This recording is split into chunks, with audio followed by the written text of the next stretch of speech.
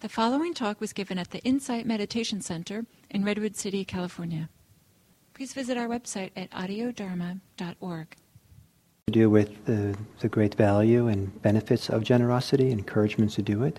And some of those messages have to do with don't be generous, or don't be generous to certain people, or be guarded in how you do it. And there's all kind of a variety of different messages we get about generosity.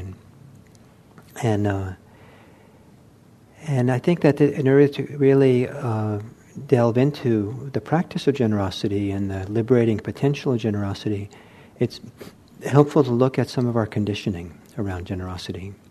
So what I'd like you to do is to have a discussion where you explore what is your own family history and cultural history, life experience history around generosity that informs your understanding of generosity. What did you learn about generosity growing up or locally? I mean, some of the stuff you might have outgrown, but what were some of the messages you got about generosity as a young person in your family, or in the religion of upbringing, or in the community of upbringing, or something that you had?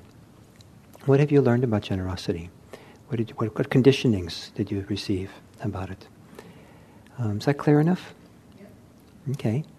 So for this one, I think it'll be also, because it's so personal, I think it's also good to go into pairs, and this time we'll have a little bit longer to do it than the last time. So there might be 5-6 minutes where you have this monologue, and one person's job is mostly just to listen. And I mean, you might nod, it's okay to ask a very simple question, but the listener's job is really to listen, to be a witness. And when you do these longer kind of monologues, the hope is that the monologue is long enough that the obvious things you might always say, you already say quickly, and then you start finding you're kind of stretching yourself, your mind, your heart kind of begins to explore and moving into new territory that you hadn't really thought about before. Oh yeah, that as well. And here also, what I said this morning, be very careful about telling a story. Because this kind of reflection, you're doing for yourself. It's really a kind of a personal reflection, exploration on this topic, as opposed to telling the other person. The other person is a witness this time. As you do your own reflection, it's for your own sake you're saying this and exploring. So normally in conversations we're talking to someone, for someone, explaining to someone, and that's kind of the direction it's going.